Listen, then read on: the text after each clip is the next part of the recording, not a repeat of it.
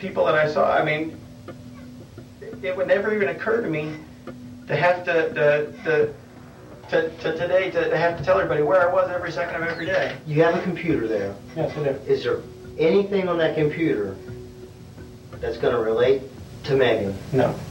Okay. Nothing. Nothing. Nothing. Is there any pornography or anything on the computer that's going to jam you up? There's no pornography on the computer. And there's nothing on that computer? No. Because it's better to tell me now than you... Up until January, there was pornography on the computer. I was addicted to pornography. I got rid of everything off there.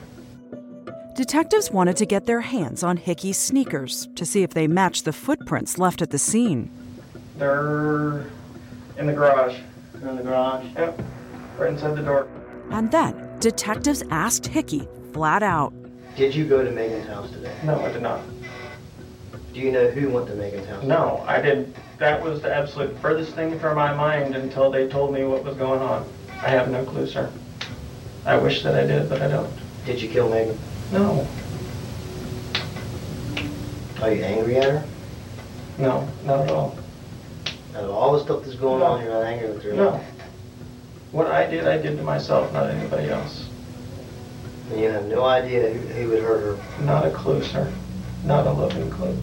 Hickey insisted he was not their man. I really don't know what to tell you. I was in shock, and I'm still in shock, and I don't know what to think. But was he telling them the truth? The investigation was just getting started. Coming up.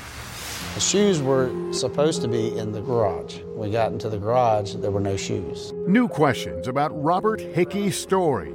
The plot thickens. You thought maybe he hired somebody? Yes. Even if it wasn't him, he had someone do it. When Dateline continues.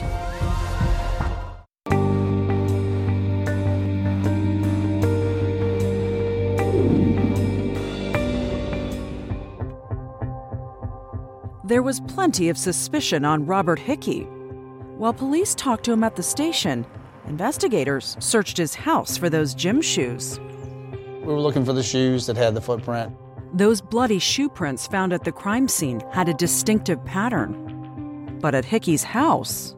We asked initially where his gym shoes were. His wife took us around a lot of the places to show us where Robert Hickey's stuff was specifically in the house. And the shoes were supposed to be in the garage.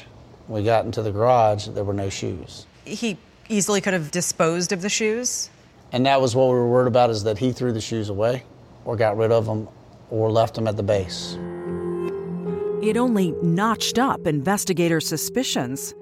Back in the interrogation room, detectives noticed Hickey's nervousness, but began to think his grief over Megan's murder seemed genuine. I feel so bad for her mom and dad. Yeah, they're pretty upset about it. I can't imagine because that was my kids. Well, it looks like something probably didn't mean to happen the way it did, and it just